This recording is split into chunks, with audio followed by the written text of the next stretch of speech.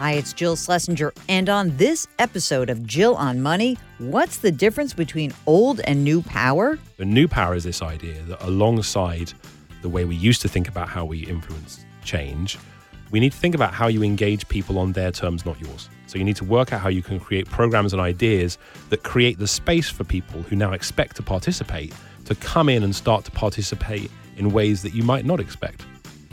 Welcome to the Jill on Money podcast. We're presented by Marcus by Goldman Sachs. Well, today we've got a really interesting guest. His name is Henry Timms. He comes from the world of nonprofit. In fact, Timms just finished up a 10-year tenure as the CEO of the 92nd Street Y in New York City. That's a cultural and community center. It creates programs and all this. But under his leadership, this is amazing. This organization helped create Giving Tuesday. And we're going to talk a lot about that with Henry Timms to find out what the difference was between the old way of coming up with an idea like that and the new way. Timms has just started a new role as president and CEO of Lincoln Center. He's just the 11th person to hold this position ever. Amazing. He joins us to talk about a new book that he's co-written called New Power: How Anyone Can Persuade, Mobilize, and Succeed in Our Chaotic, Connected Age. So let's learn the difference between old and new power with Henry Timms. You're listening to Jill on Money with Jill Schlesinger. Henry Timms, welcome to the program. Thanks for coming in today. What a pleasure. Have you been down to this Midtown section? Do you go south of Lincoln Center at any point in the day? Often. Really? Yeah, I always like to. I'm still 10 years in New York, so I'm still getting to know the city. You've written a book, which is very exciting. It's called New Power, and it's a very bright book. And yeah, that was strategic. It feels, yes. And the subtitle is How Anyone Can Persuade, Mobilize, and Succeed in Our Chaotic, Connected Age. Okay. Before we start with you and your career and why you wrote this book, we ask everybody one question to start the program, which is, what is the best financial or career decision you have ever made? I think the best career decision I made was one of my mentors once said to me, that the trick with any career is to know when to declare victory and move on. So there are moments when you should just say, like, I've done what I need to do here and it's time to go do something else. That's very good advice. He did it throughout his career very, very successfully. So I'm not sure I've emulated that perfectly, but certainly the best bit of career advice I've had would probably be that. So one of the things that's kind of fascinating about your career is, which has mostly been in the nonprofit world, right? Yeah. Is that you've gone from different types of nonprofits. So how did you start in this process? Where did you begin your career? Well, I think there are people who, and I've always been very envious of them, who will, emerge age 20 with a view of their future. And they'll say, I'm going to go and do X and then Y and then Z, and there's this linear progression, and off they go. And I never worked out how to do that. My career kind of meandered is probably the accurate word, which is I did things that I thought were exciting. Out of school, I ran a publishing company, which was a kind of for-profit experience, which I really loved, and learned how to sell things, which I thought was a really important skill.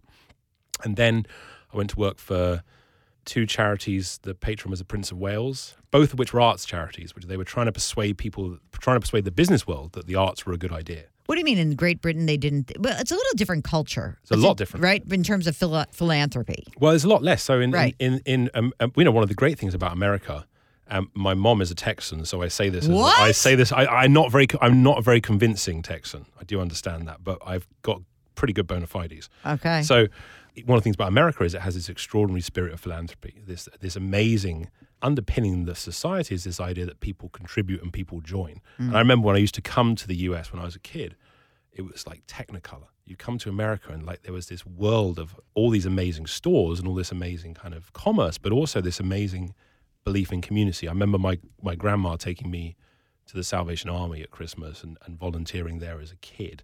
And so one of the great things about America, I've always thought, is this kind of spirit of philanthropy. And so my career in one way or the other has always galvanized back to that.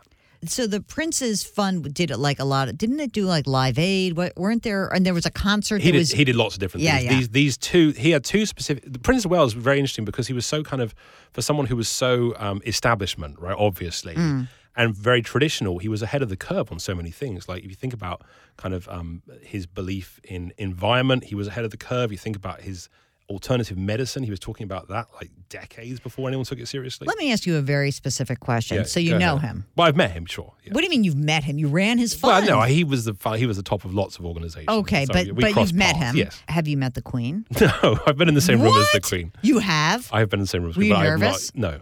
That would be so nervous. You're like, don't screw with me. Don't mess with Texas. I wasn't thinking that at the time. That wasn't my message for Her Majesty. Although I'm sure she'd appreciate it. You think? Yeah, sure. Oh, my Yeah, God. sure, All right, so you were in London doing this stuff for how long? For, I guess, the first 15 years of my career. And then did you come here for the 92nd Street Y job? Yeah, I came over, I guess 10 years ago.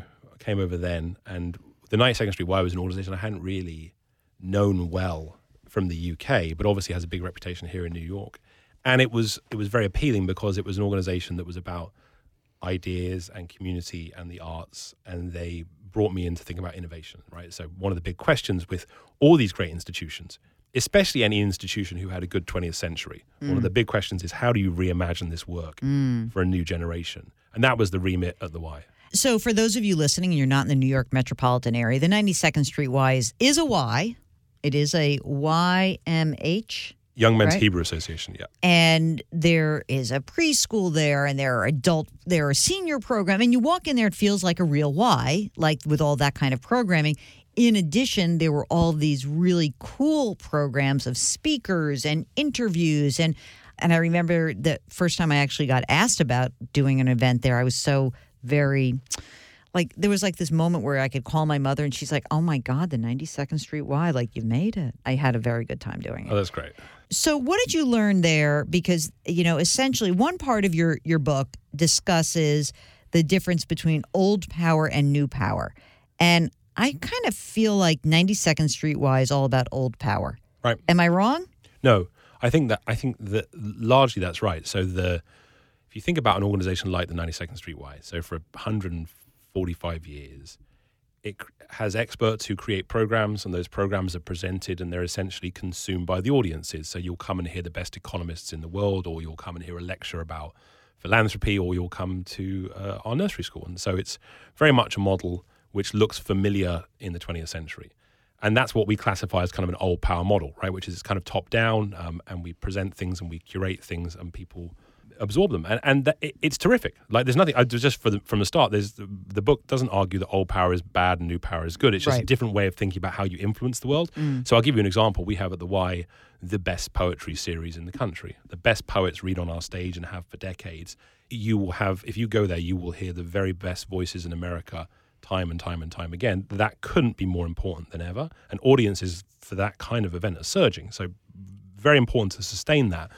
But it's also important not just to rest on the model of the 20th century and keep doing that. There are very few sectors, I would argue, who have relied entirely on their 20th century model and are still really thriving. So that's where new power comes in. So new power is this idea that alongside the way we used to think about how we influence change, we need to think about how you engage people on their terms, not yours. So you need to work out how you can create programs and ideas that create the space for people who now expect to participate to come in and start to participate in ways that you might not expect. So I'll give you an example from the Y. The Y for 145 years has believed in community and generosity and philanthropy. And we have lots of programs. Bill Gates would come and talk about his philanthropy, and Richard Branson. All these people would come and talk about how they were philanthropists in an old power model. But we created a new power model, which is we created something called Giving Tuesday. So hold on, let's just not bury that lead. You are the guy behind Giving Tuesday. Right. Well, we were the team of people. All right, hold on Giving a second. Tuesday. Hold on. Let me give you some nice shower something on you. But that's that. All right, so you were part of the team. Yeah, good. And you have this idea of philanthropy. Yeah. It's important to the 92nd Street Y.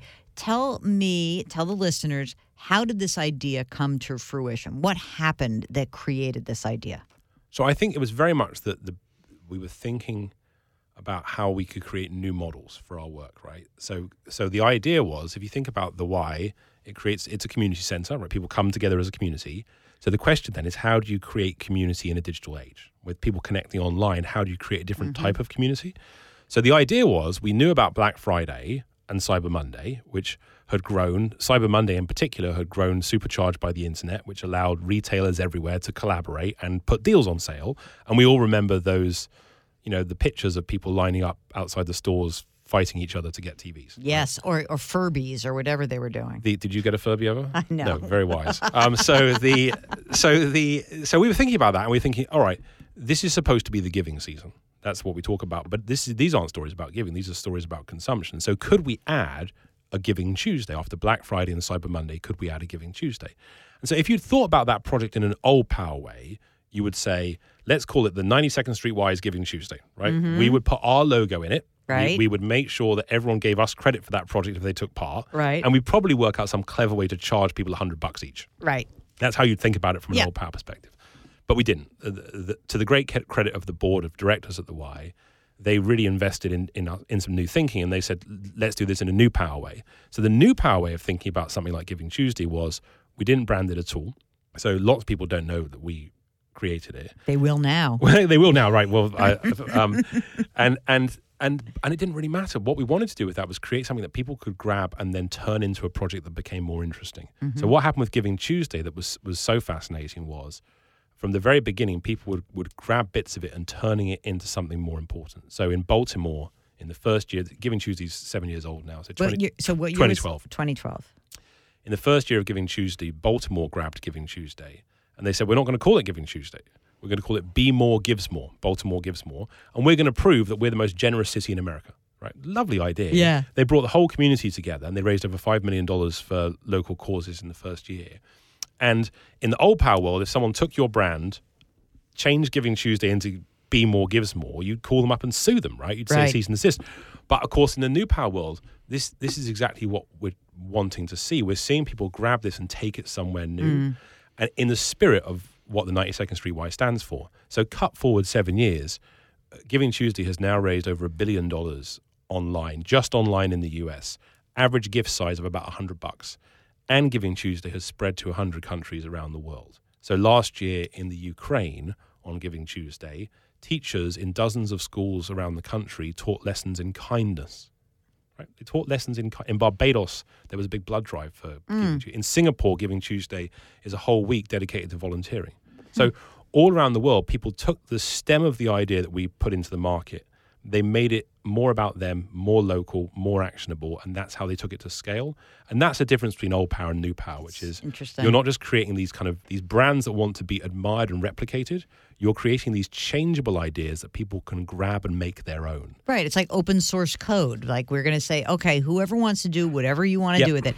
And of course, it must have inured to your benefit because when you took over at the 92nd Street Y, the institution had a pretty hefty deficit. Right. And you left and that deficit had been eradicated. Is that correct? Yeah, I like you still say we because you sort of like, it's very recent. I'm still in the left, job. Right? I haven't left yet. I've got another 10 days. Oh, So it is God, it is still it. Okay. It is still we. Then it's we. So we've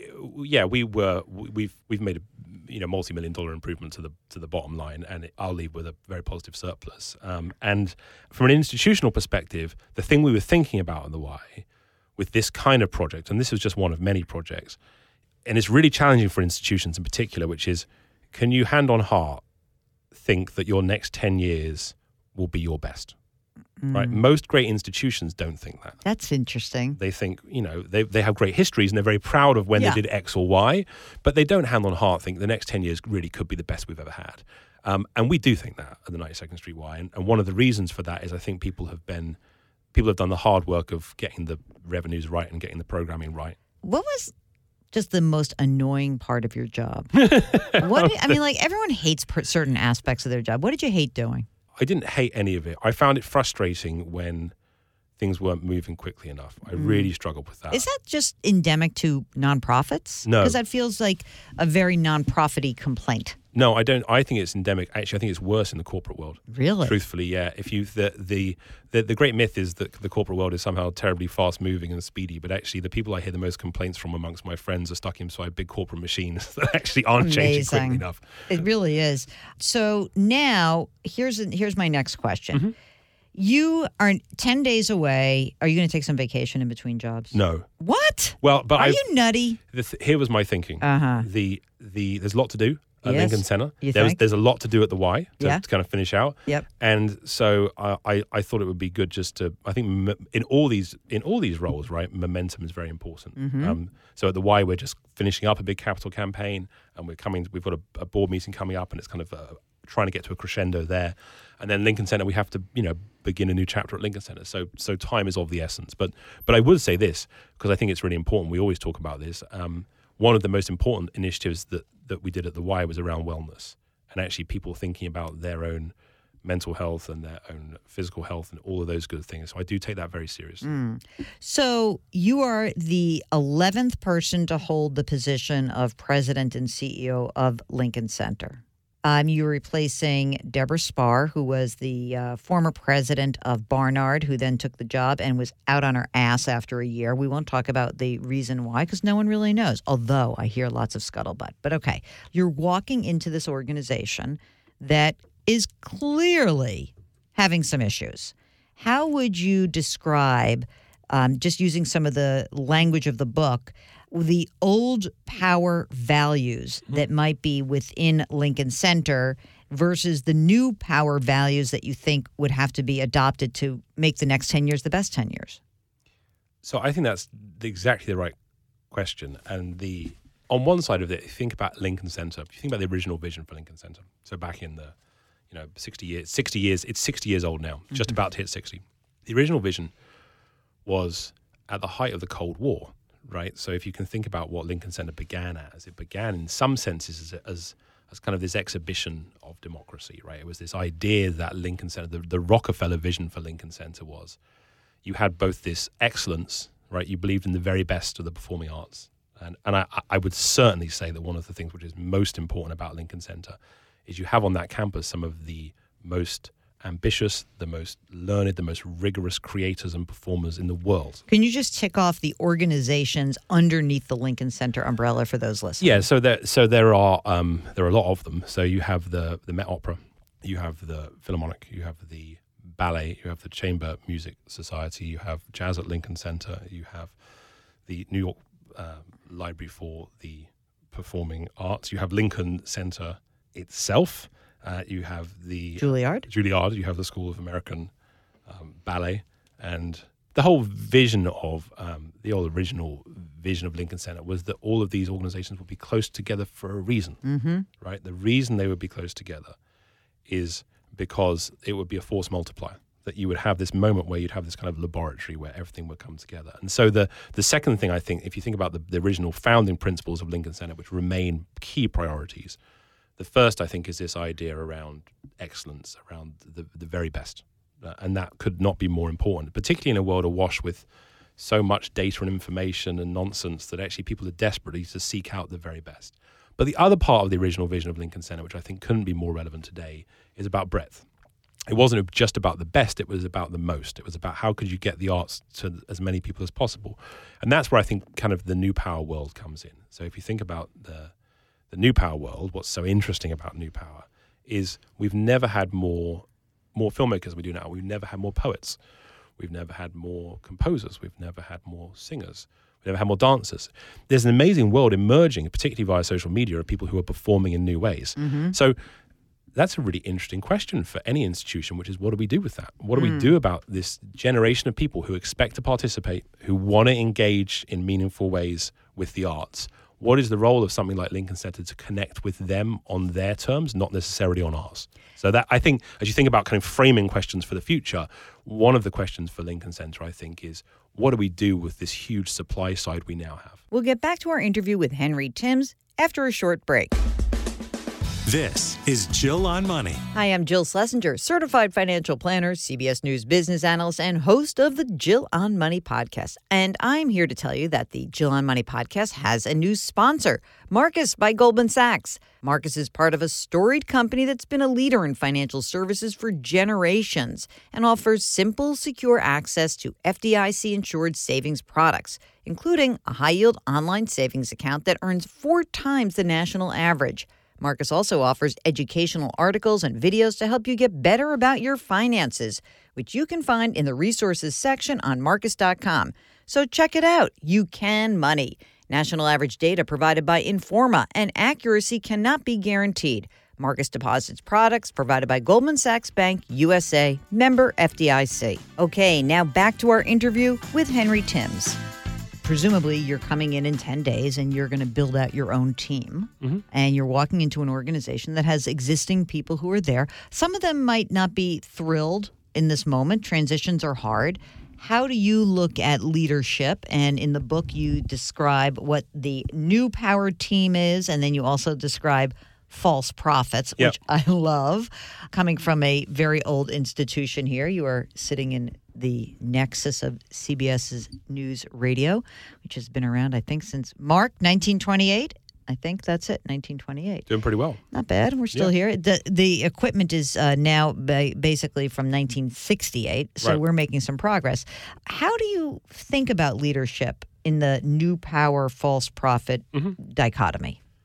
So I think one of the things that works well from a new power perspective, if you think about you're trying to create collaboration is essentially the new power skill, right? Mm-hmm. So the old power leader, you have the superstar leader who takes up a lot of space and is essentially revered, and it becomes all about them and their own agency.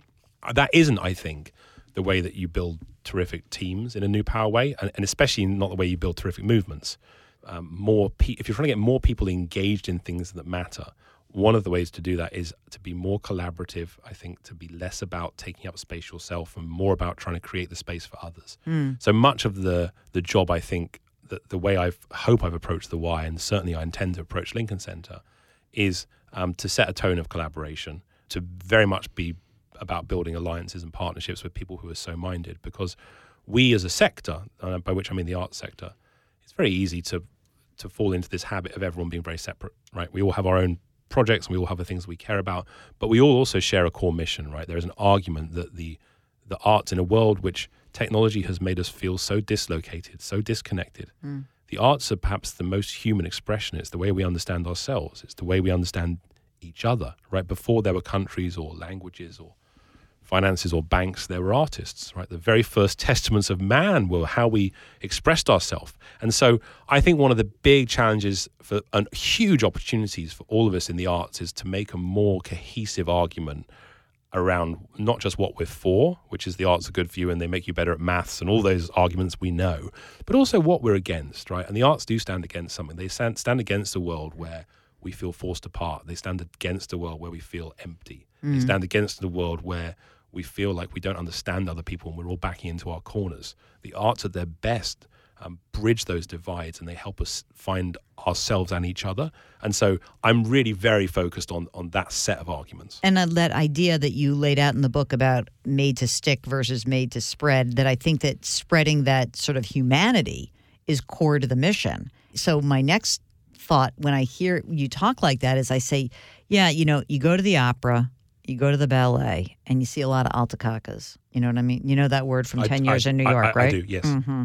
I'm well-versed. And so how do we bring young people in? I mean, honestly, you go to the Metropolitan Opera, it literally feels like, well, okay, we are all 8 minutes away from being in the ICU with all these people. So how do we bring younger people in? Well, so I think we should resist that stereotype, because I actually don't think the data backs it up. I think what you see is lots of audiences of different ages on campus. Good to know.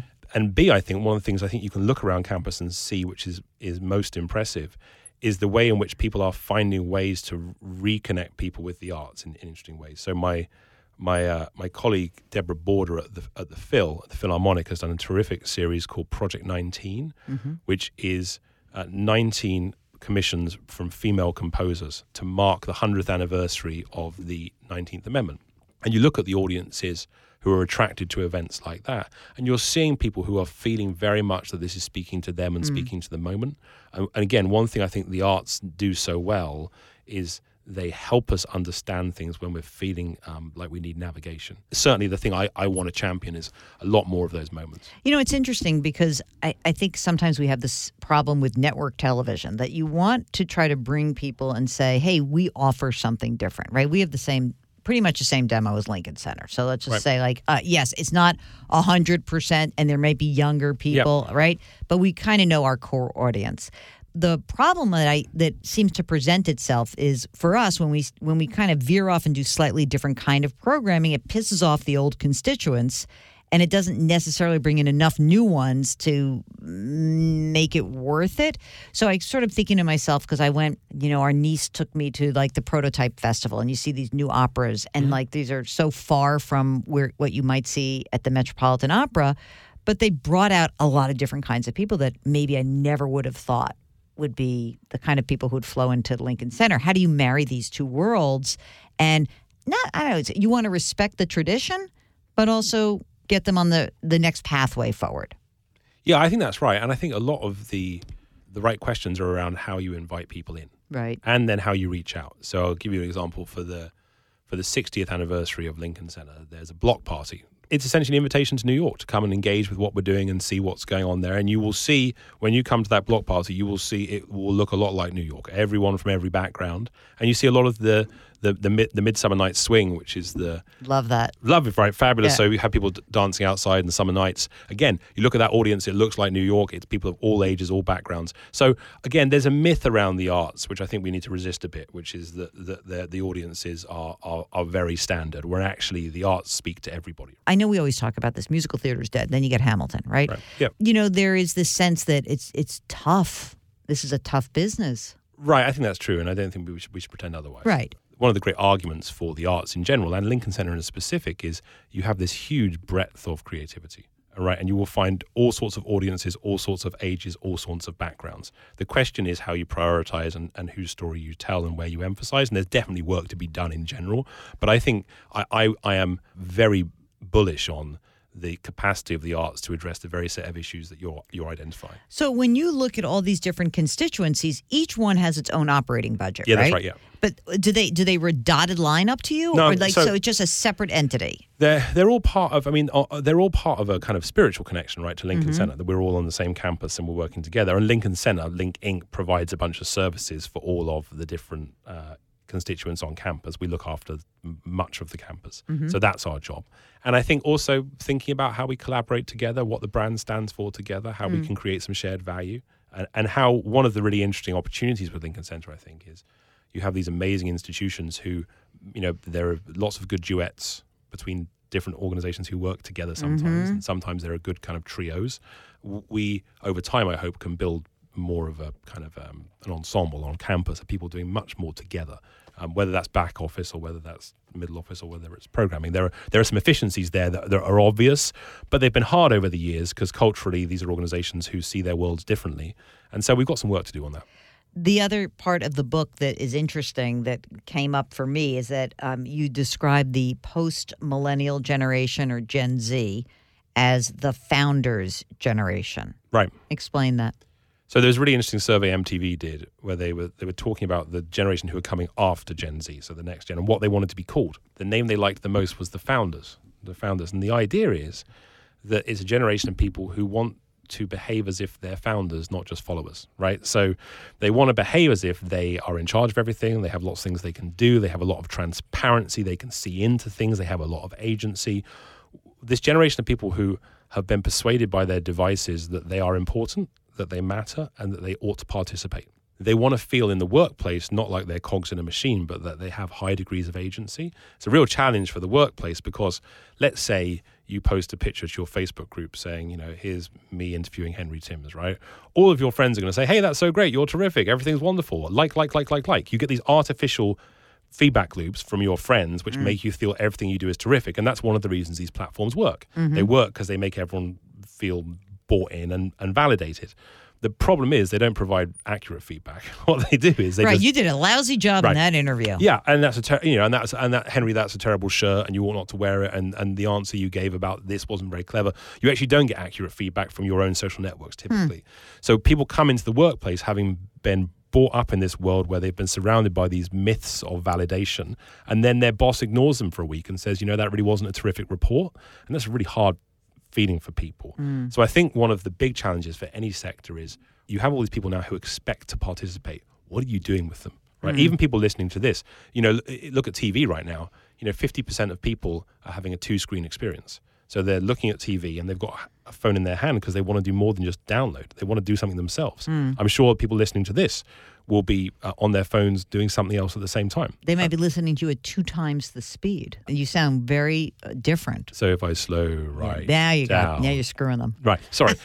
So they might because so there are all these interesting ways of people to think about participation, which is shifting. So the question for whether it's TV or radio or Lincoln Center, the question is, this generation of people who want to participate, how do you do that in meaningful terms that is not reducing to the lowest common denominator, which takes the kind of ambition that something like Lincoln Center lives on and translates that to a digital age? And that's going to be one of the big challenges, right? Because it's very easy to enter the shallow waters of the internet. It's hard to dive deep. Yeah. And so I think that's one of the big questions institutions like ours need to get right. One of the things that I think is so powerful about these institutions is something that kind of transcends all the other digital lures that are out there. And that is you turn your phone off and you are immersed. I agree.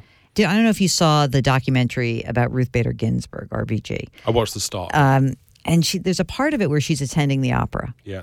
And I think it's her granddaughter or her daughter who says she goes to the opera because that's the place where she can escape. Right. And that's where you can just turn everything off and get sunk in with a story, get sunk in with the music, with the pageantry. It's sort of one of those things where you not only is it moving to be part of it, but to have zero distractions in this day and age. I really agree. It's amazing. It's what the kids call IRL. Yeah, right? In real life. And the arts are as IRL as it gets, right? Yeah. You actually get away. You really do reconnect with. I mean, look, it's weird because obviously much of my career has been trying to think about how you use technology. So I'm not in the kind of Luddite anti-tech zone. But I do think we know that social media is in many ways making us anxious and sad, right? The great myth of our age was all this connectivity will bring us closer together, and it hasn't. It's actually forced us apart. Yep.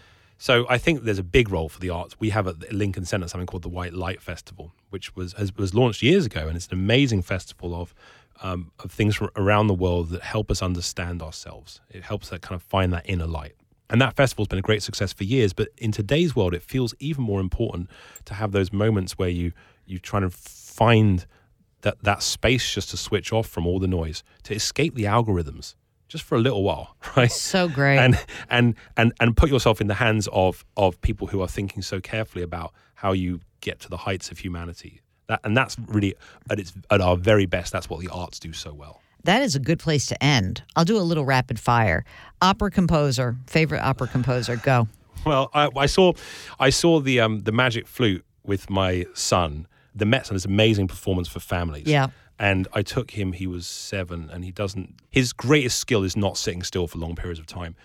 And he was completely absorbed. Wow. It was an absolute gift. Okay. So I think that was that, and if you haven't seen it, it's a gift for kids. Like, one of the nice things Lincoln Center does so well is these kind of family moments. Mm-hmm. So I think I would give it to all right for now.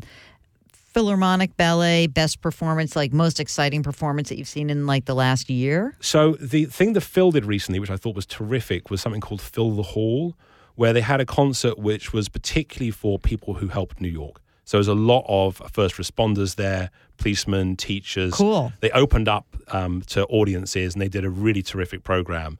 And I went into that, and I just thought it really felt like a New York community event. So I think that would be very, very high on the list. You want to do ballet? Do not say Swan Lake. I promise. Please. I'd have to say, so my daughter is 5, and she is absolutely convinced she is the greatest ballerina. Of course she is. The only problem is it's that one thing, any parent knows this, confidence in children is a terrific thing. Her confidence is sky high in her capacity as a ballerina. She, however, does not share the belief that we have at Lincoln Center that great art requires practice. So she is of the view that she doesn't need to do anything at all over the years on her route to we'll see how that works out. Anyway, for her. I took her first full ballet. We went to the Nutcracker, and it was just a joy to behold. Oh, that's and, beautiful. Yeah, so anyway, she with no practice at all will be doubtless performing on stage in a decade. Fantastic. Favorite non-Lincoln Center show, like Broadway, off-Broadway, off-Broadway? I've been so focused on Lincoln Center in the last year. I saw My Fair Lady 22 times. This is a slight danger. I'm going out the way. I think the thing which I think I saw, which I found the most powerful at the Y was we had a performance under a shift. It was right after. It must have been the hurricane. Was what Sandy? Year? Sandy. What year was that? Sandy was. Like 2013? Yeah, 13 or something. And anyway, it was like 2 or 3 days afterwards, and it was all like, should we do it, should we not do it? And all of that was going on, and we did it. And it was the most, and we thought nobody would come, and of course, it's New York. Every seat was full. And it finished, and he came out for the encore. This was after, this second night of this extraordinary virtuoso performance. And he came out for the encore, and as an encore, he started the piece all over again. Get out. He started the first prelude all over again. And it was this amazing, and big smile on his face, and it was this amazing message of kind of rebirth. This idea that actually after these amazing things, you actually just pick it up and you start all over again. And I remember thinking that was as moved as I've been in a very long time. Last question. Yeah. We started with your best financial or career decision. You said career. Would you like to pop in with your worst? I don't think I thought very seriously about the long term when I was younger. I think I could have done so much more in my 20s financially if I had been thinking that there was a future past Friday night. Yeah. And basically for much of my 20s, I didn't really think there was a future past Friday night. But think about how many pints you enjoyed. I did enjoy quite a lot of pints. But had I enjoyed slightly fewer and thought more about long-term asset building, I think in retrospect, I'd have had less fun, but it probably would have been smarter. So I think the thing I would have do over again would probably be that. Henry Timms, thank you so much for joining us. What a treat. Thanks to Henry Timms. Go check out all the great stuff going on at Lincoln Center. If you live in New York, do it. And if you're visiting New York, please go ahead and do that.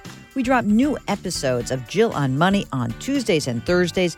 If you'd like to get on the air with us and you've got a financial question, just send us an email. Ask Jill at JillOnMoney.com. You can get the show anywhere you get your podcasts. Apple, Google Play, Radio.com, Stitcher, wherever. Our music is composed by Joel Goodman.